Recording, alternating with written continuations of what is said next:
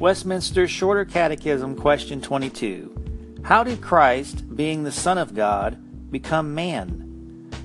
Christ, the Son of God, became man by taking to himself a true body and a reasonable soul, being conceived by the power of the Holy Ghost in the womb of the Virgin Mary, and born of her, yet without sin. Scriptures are John 1:14, and the Word was made flesh and dwelt among us, and we beheld his glory, the glory as of the only begotten of the Father, full of grace and truth. Hebrews 2:14, for as much then as the children are partakers of flesh and blood, he also himself likewise took part of the same, that through death he might destroy him that had power of death, that is, the devil. Matthew 26:28, then saith he unto them, my soul is exceeding sorrowful, even unto death. Tarry ye here, and watch with me.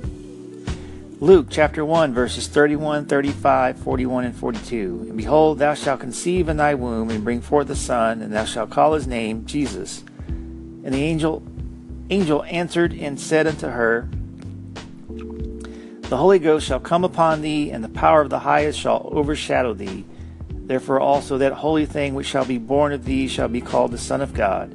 And it came to pass that, when Elizabeth heard the salutation of Mary, the babe leaped in her womb, and Elizabeth was filled with the Holy Ghost, and she spake out with a loud voice, and said, blessed art thou among women, and blessed is the fruit of thy womb.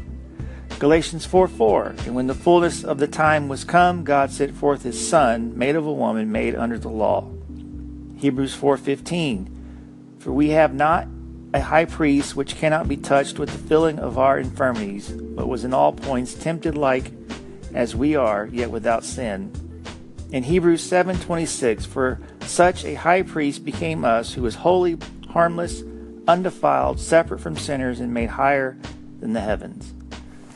This concludes the reading of Westminster Shorter Catechism, question 22, brought to you by the reignofchrist.com.